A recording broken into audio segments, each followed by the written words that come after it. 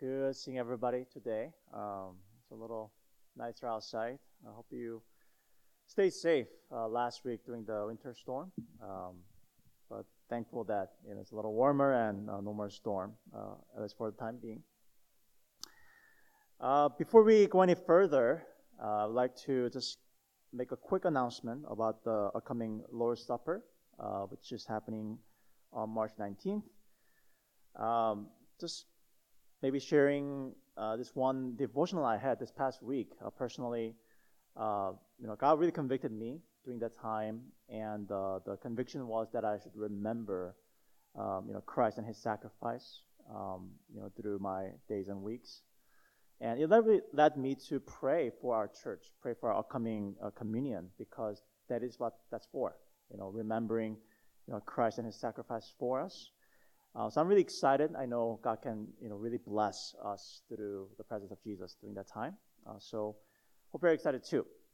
But if you are participating in it, please use this time to prepare your hearts. Believe it or not, March 19th is less than a month away.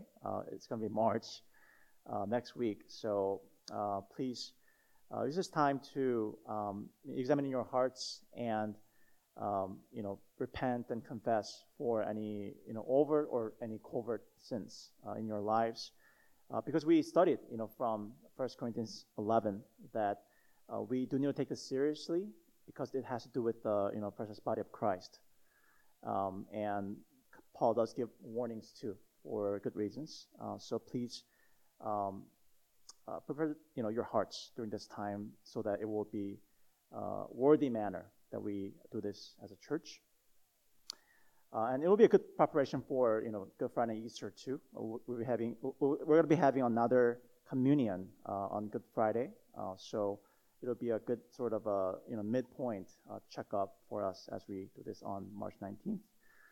And lastly, for, those of us, who are participating as non-members of our church, the interviews are underway. We had some this afternoon before the service too. And if you are still considering participating in the communion on March 19th, but have not signed up for interviews yet, please do so as soon as possible.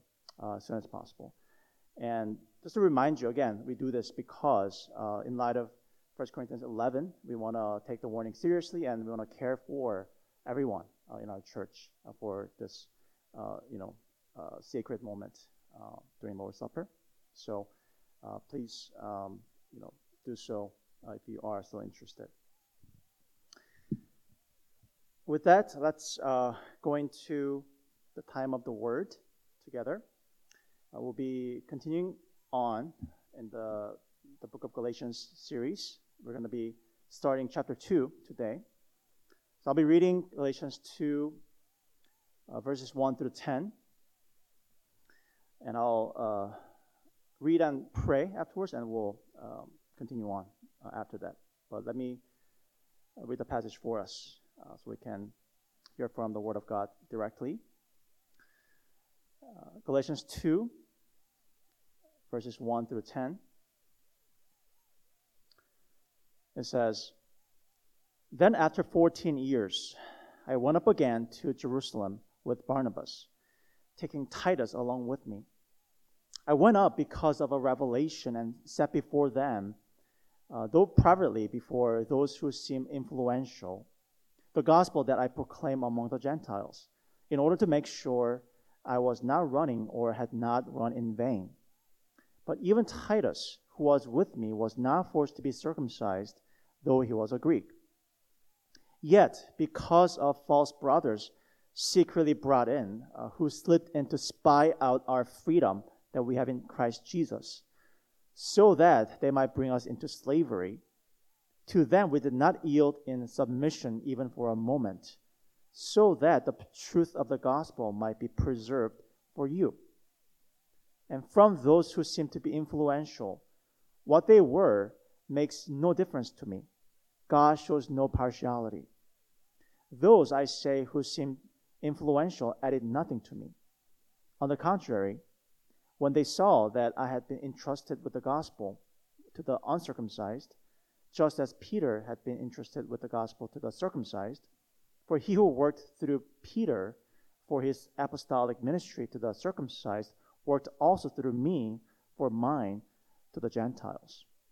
And when James and Cephas and John, who seemed to be the pillars, perceived the grace that was given to me, they gave the right hand of fellowship to Barnabas and me, that we should go to the Gentiles and they to the circumcised.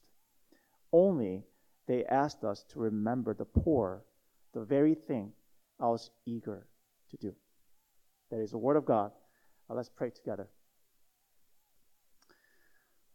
Heavenly Father, we are in your presence right now, and I am so thankful that we can gather around your word and get to hear from you. God, we need more and more of you. God, what would our life be apart from your presence, apart from your existence? Help us, God, to draw near to you. May your Holy Spirit cleanse our hearts even right now. Get rid of any distractions from our hearts so that we will hear directly from you through this time and get to be convicted of what you're calling us to in our lives, God. Be with us, be with me as I deliver your word. Help me to be clear and help me to have your strength during this time so all the glory may go to you because it is all by your grace. I pray in Jesus' name. Amen. 3 points for us to follow along. Those are standing firm for the gospel. Second, heeding God alone for the gospel. And third, working together for the gospel. And the title for this message is Contending Together for the Gospel. First, standing firm for the gospel. Look with me to verse 1. It says that after 14 years, I went up again to Jerusalem with Barnabas, taking Titus along with me. Here, Paul is continuing on in the story of his life and ministry. We've been going through that, and particularly last week, we looked at his testimony, and now we're continuing on in the aftermath of that. It says 14 years. After 14 years, likely since his conversion, Paul is going up to Jerusalem again, and this time he is taking his friends and co-workers, namely Barnabas and Titus. We'll look at them a little closer later on. And verse 2, he says, I went up because of a revelation and set before them, though privately before those who seem influential, the gospel that I proclaim among the Gentiles, in order to make sure that I was not running or had not run in vain. We'll look at the details of this verse because it's significant to understand the details later. But for now, we see that during this particular Jerusalem trip, Paul and his friends had a private meeting with the apostles. Those who seemed influential. We'll see later that these refer to the apostles, especially James, John, and Peter. So they had a private meeting regarding the gospel. But then there arose a controversy, we read, involving Titus. So verse 3. But even Titus, who was with me, was not forced to be circumcised, though he was a Greek. A Greek means, Gentile, non-Jews. So apparently there were some people, who demanded that Titus be circumcised, because, he was a Gentile. And we've seen so far, we alluded to this here and there throughout this letter so far, but you know by now that circumcision was a big deal for the Jews because it signified that entrance into this people of God, but also alluded to the commitment to obedience to the whole law of the Old Testament, in addition to all these human man-made laws and rules that the rabbis came up with. And they thought it was, nonsense that the Gentiles would not be circumcised. in order to become Christian, and that's what the argument was about. But to their disappointment, we see here, however, that the apostles in Jerusalem that Paul met with did not force any Gentiles, not even Titus, even though he was sitting right there. They didn't enforce that on him, which means that the apostles agreed with Paul and his gospel as opposed to the Jewish or Jews or false brothers, as we see, because they agreed that the Paul's gospel, which emphasized more law-free, the faith alone, was in line with God's will, not circumcision or law-keeping gospel. Now that it's settled, Paul will move on to expose these people who demanded Titus's circumcision, because this was significant for the gospel. So look with me, in verse 4. It says, "Yet because of the false brothers secretly brought in, who slipped in to spy out our freedom that we have in Christ Jesus, so that they might bring us into slavery." So these are, Paul calls them false brothers. He doesn't mince any words here. People who claim to be Christians, brothers, but in their hearts and actions, they really do not know or believe in the gospel. Meaning, these people, by emphasizing circumcision and law-keeping, their theology is really about earning salvation by human efforts. Essentially, they believe that God owes people salvation because of their good deeds. And this is a dead-end theology, because it won't save them. How can a man, a woman, cancel out all their sins before the holy God just by doing some good deeds? Nonsense. And this is slavery, Paul calls it, because they would make people be obsessed with their performance and be anxious all the time before the holy God. And it will lead to death, not life. This is a bad slavery. But in contrast, this is an important point, Paul is saying gospel is freedom. It teaches that Jesus died the death that we deserved for our sins. And he lived the perfect life that we should have lived. And we are called to simply receive this salvation as a gift by faith. And being covered by his righteousness, we're justified before God. And we're included in his people forever. And now we freely live for God. Meaning we freely work hard to become better, to grow, to be more like Christ, not to be saved, because we're already saved, but we do it out of our own will to love God more and to be better people for God, for his glory, as saved people. And verse 5, "To them, to the false brothers, we did not yield in submission even for a moment, so that the truth of the gospel might be preserved for you." Because this has to do with the essence of the gospel, Paul did not, resist. Paul did not give in to the pressure from these false brothers, because if he did, then he would compromise the gospel, and the Gentiles would be yoked into the slavery of earning salvation system. So Paul stood firm for the truth of the gospel. And I think what that means is, in our lives too, we must also stand our ground against any pressure that we may feel in the world to give in to the performance-driven lifestyle. Let me illustrate this way. If you're next slide, Madonna, she's a superstar of the older generation, perhaps. She sold over 300 million records in her career, and she accomplished many, other accolades, as well as, huge popularity all around the world. But she said this following words in an interview with Vogue magazine.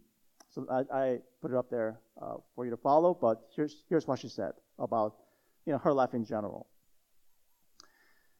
My drive in life comes from a fear of being mediocre. That is always pushing me. I push past one spell of it and discover myself as a special human being. But then I feel I'm still mediocre and uninteresting unless I do something else. Because even though I have become somebody, I still have to prove that I'm somebody. My struggle has never ended, and I guess it never will.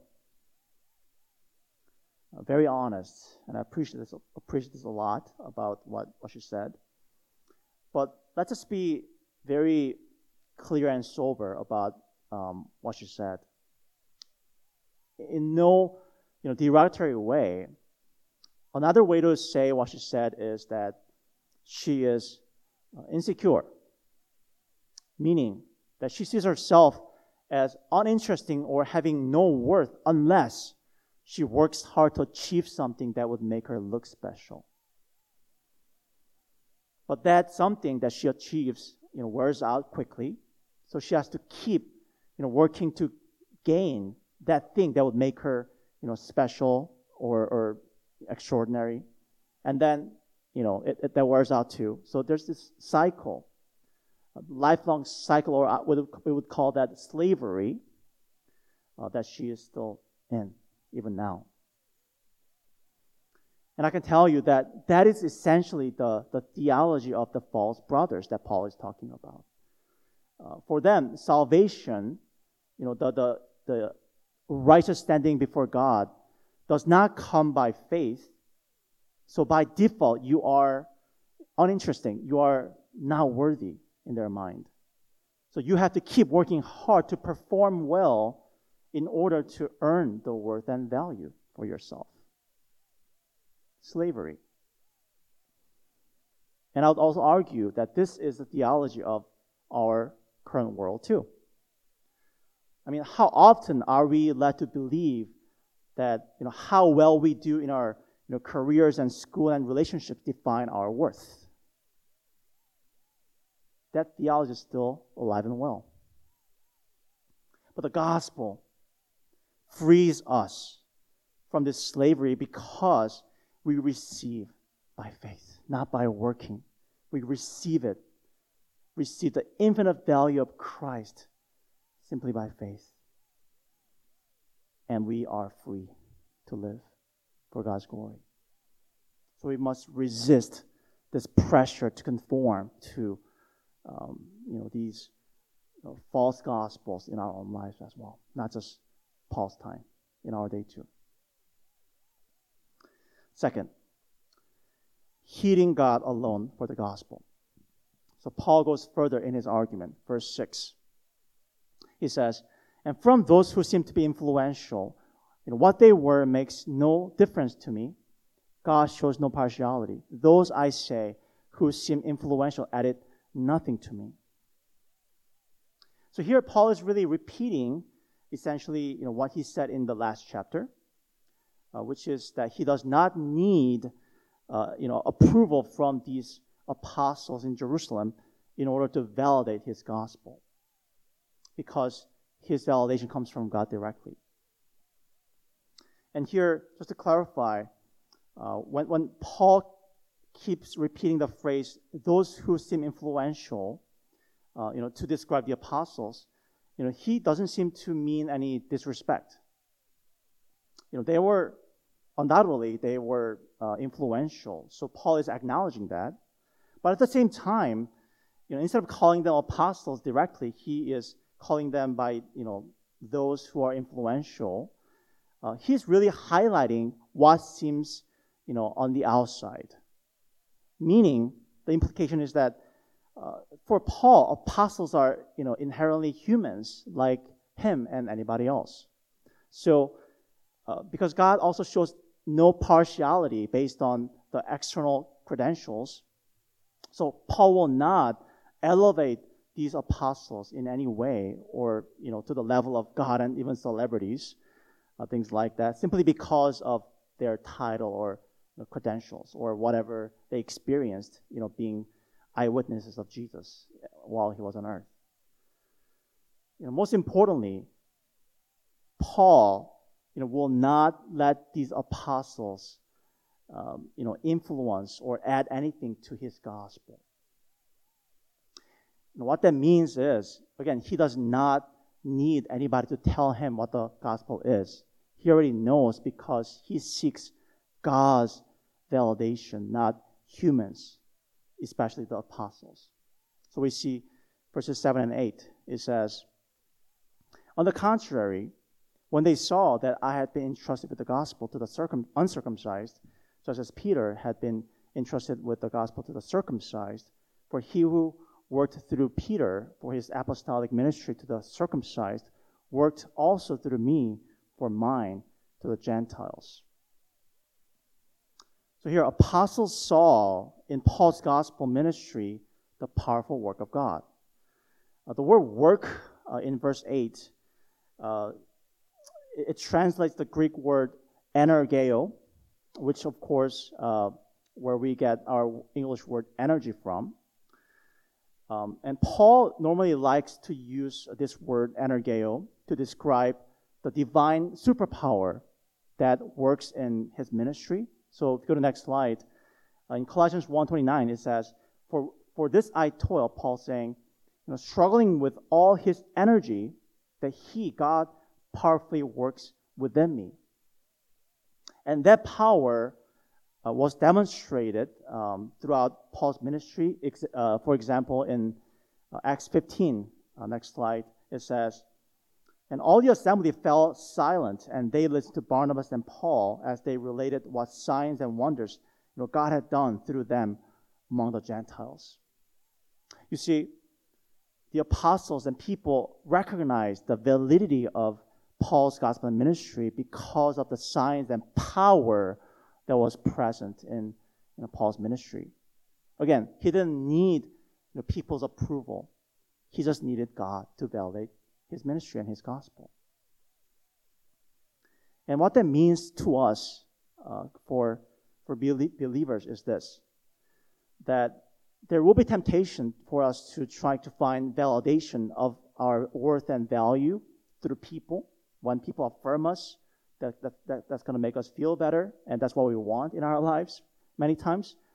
But what we need to do in order to stay grounded in the gospel is to seek God's validation. What God says of us matters as opposed to what people say of us.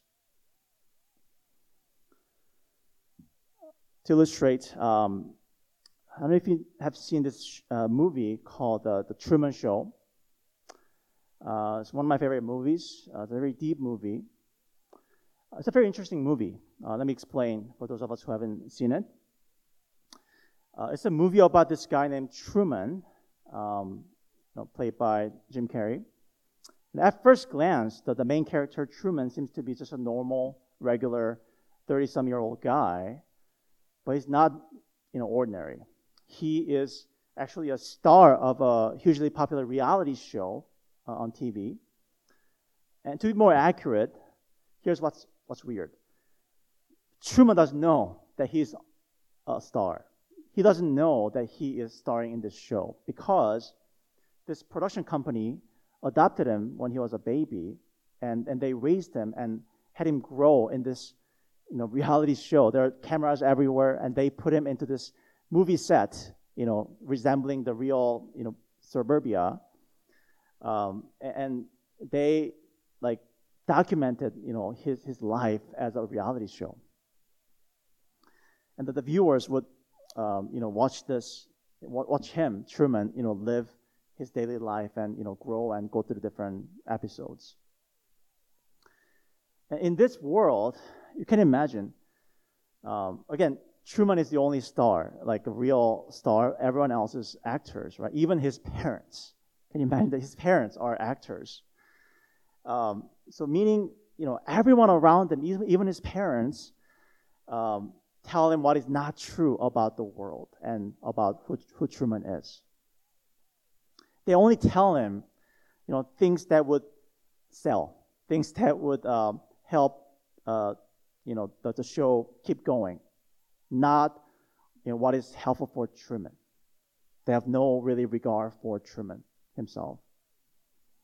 But then throughout the story, there's one person, Sylvia, who is outside of this show, who started this show as an extra, but she had such an empathy and anguish for Truman, so she got kicked out because she was protesting against the show. And this lady tries to free him. So she tries to reach out to him, tries to tell him what the truth is about the world and about who Truman is. And she's not the only one. She had other people in this group against this show who try to tell him the truth. I would argue that this is a good picture of our world too, meaning that the whole world tries to tell us things that sell, things that would keep the worldly system going, right? They would tell us, find your worth in what you do. Find your worth in what you buy and possess. And find your worth in your sensuality, how you feel. Because that idea sells. But there is one outside of this world who genuinely cares for us. Who, unlike Sylvia, did succeed in entering this world to not only tell us the truth, but also to rescue us. His name is Jesus Christ. He's the one that tells us who we truly are. He's the one that we are to listen to, not the world. And even in our own lives, we know that these people mean well, such as our bosses, our parents, our friends, people. They try to help us in many ways, but they tell us things that are not quite aligned with the gospel. And they make us focus on our worth in the worldly things. But the Word of God says something very different. Let me use the words of Jason Gray, who wrote this song. It goes like this about who we are. It says, "You're forgiven, beloved, hidden in Christ, made in the image of giver of life. You're righteous and holy, reborn and remade, accepted and worthy. This is our new name. This is who we are now in Christ." And that is what we're to listen to, not what the world says. The question is, which authority do you listen to? And which one matters more in your life? God's voice about who you are or what the world says? Heeding God alone for the gospel. And then lastly, working together for the gospel. So at this point, I admit that it may feel like the message of Paul in this passage is to ignore everybody else. Just listen to God, focus on Him, and everybody else just tune out.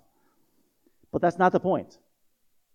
Let me explain. Let's go back to the beginning of the passage to see the context of Paul's visit to Jerusalem, and that will explain why he's saying these things. Verse 2.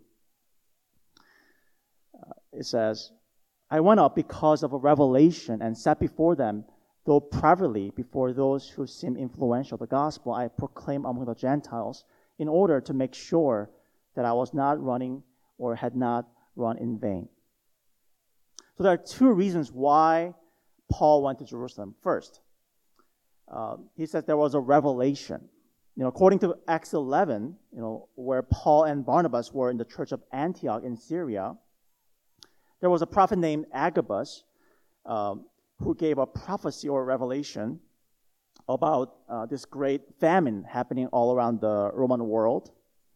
And in response, the church of Antioch, they collected donations to send to the people in Judea, because I guess the people of Judea were prone to poverty. So they collected these donations and they sent them to Judea through Paul and Barnabas. So that's the context to this trip. Paul is in Jerusalem right now in order to support materially the people of God in that region. And secondly, the reason why Paul is here is because he wanted to present his gospel for confirmation with the apostles. The context here, again, is the Jews, like we've been saying, were voicing concerns about Paul's gospel because of the nature of inviting Gentiles into God's fold without requiring them of circumcision. So Paul is meeting here with the apostles in order to have them affirm his gospel in front of these critics. That's the context. But to clarify here, when Paul says here that he's concerned about running in vain or having not run in vain or having run in vain, he's not saying that the validity of the gospel depends on what the apostles will say about his gospel, because that goes against all he's been talking about, all his arguments, right? He's been saying, my gospel does not depend on these guys. It depends on God. So that's not what he's saying. What he's saying, the reason why he's saying he doesn't want to be running in vain is that he anticipates that if the apostles were to reject his gospel, if they disagree with his gospel, then there will be fissure, there will be friction and even divide in the church, particularly between Jews and Gentiles, right? And if that happens, it's going to be a big schism, which will lead to perhaps the demise of Christianity, because at the time, Christianity was very young and vulnerable. And if that is the path that is going to turn out, then Paul will indeed have been running in vain, because all his efforts for the gospel will go down the drain. So this is what he means by he doesn't want to be running in vain. That's why he wants to confirm whether his gospel is in line with the apostles. So he is presenting the gospel, hoping that they'll be on the same page, and they will work together for the gospel and keep the unity of the church. And thankfully, it turned out successful. So we see verse 9. And when James and Cephas and John, who seemed to be the pillars, perceived the grace that was given to me, they gave the right hand of fellowship to Barnabas and me, that we should go to the Gentiles and they to the circumcised. So James, Peter, and John, they're called pillars. Paul is picturing the church of God to be the temple, new temple, where there are leaders who are the pillars supporting the whole building. So these are big deals. These guys are big deals. And Paul is acknowledging that again. And these guys supported Paul. These guys gave Paul and Barnabas the right hand of fellowship, which signifies approval, signifies agreement and friendship. So they agreed to work together with Paul and Barnabas for the same gospel, because that's what they have. But they agreed to work together in different spheres, because Paul was more called to the Gentile context, while these guys were more called to the Jewish context. And that's what they agreed upon. So there was agreement among these pillars of the gospel. But there's one more. Verse 10. It says, only they, the apostles, asked us, Paul and Barnabas, to remember the poor, the very thing I was eager to do. I think at first glance, it may seem a little random that they want Paul to remember the poor. So why? But in context, which is how you read the Bible, in context, this all makes sense. Because we said earlier in verse 2 that Paul is in Jerusalem right now to do what? To support the poor Jewish Christians in Jerusalem. So what apostles are saying, or what they're asking Paul to do, is continue to do what he's doing, continue to do what the Gentiles are doing to support the Jewish Christians. people will be united in the church of God. That there will be supporting of one another for different needs that people have. And that's what, again, they agreed upon. Again, they agreed upon the gospel, and they agreed upon working together. They agreed upon supporting one another within the Church of Christ. And I want to say, as we apply this to our context, Paul and the apostles are modeling for us what is important for church community. Believers, here's the point. Believers are together in a local church like CLC to keep each other accountable about our understanding of the gospel. Whenever we get together, we sharpen one another about what the true gospel is. Just like Paul did, when he presented his gospel to the apostles. There has to be accountability so that we stay grounded in the gospel. But not just that, we support each other for our different needs that we have, whether it's physical or spiritual. Physically, Paul supported the Jewish Christians for their poverty. And for us, it can be any different needs that we may have. But now, do we just stop there? We just support one another and we sharpen one another? Is that all? Here, what's important is the ultimate purpose of all of that as a church is to go out and serve people outside of the church in the different spheres that God has called us. Again, that's what apostles did. Some were called to Jews, some are called to Gentiles. Every believer is called outside of the church to serve different spheres of their ministries.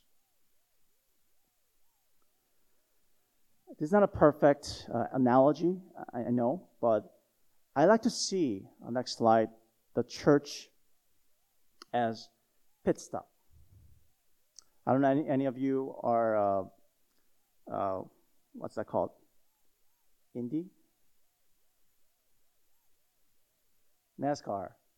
Why did I say Indy? Something that has to do with Indianapolis, right? The Indy 500. Thank you. All right. I got to just keep my mouth shut when it comes to sports. Anyways, NASCAR. So, pit stop. I'm not an expert, obviously, but I know what pit stop is. I think everybody knows what pit stop is, right?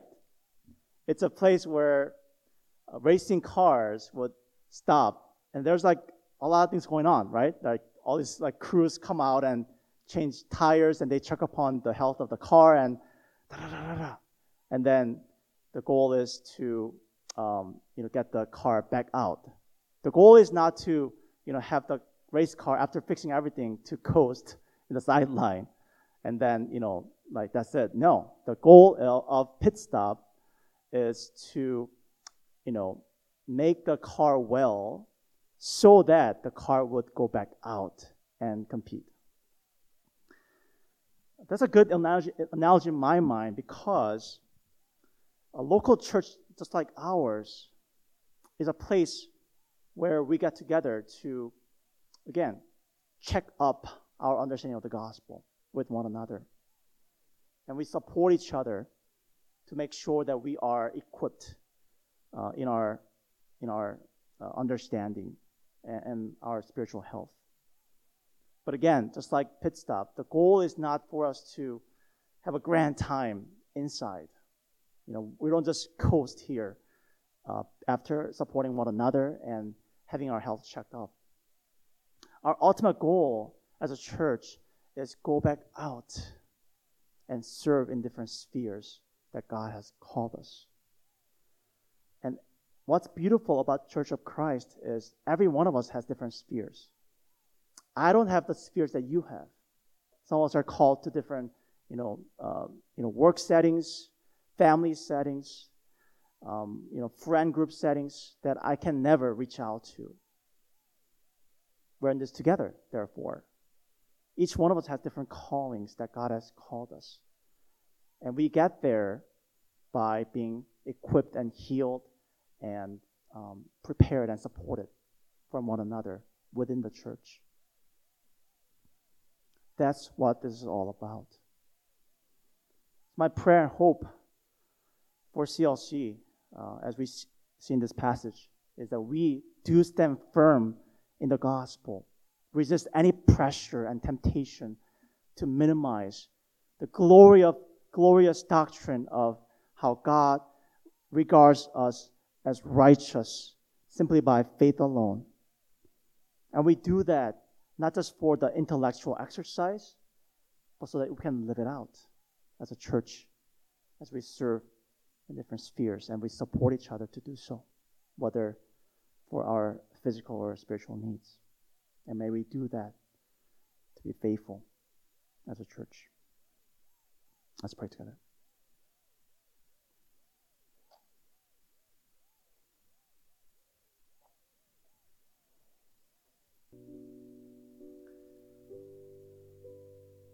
As we process this message and the word, and as we respond to this word through the song and prayers, I think the first thing I want to encourage you to do is really rest in God's grace. Some theologians call meetings like this, and especially the sermon times and sacraments, Lord's Supper, we call them the means of grace.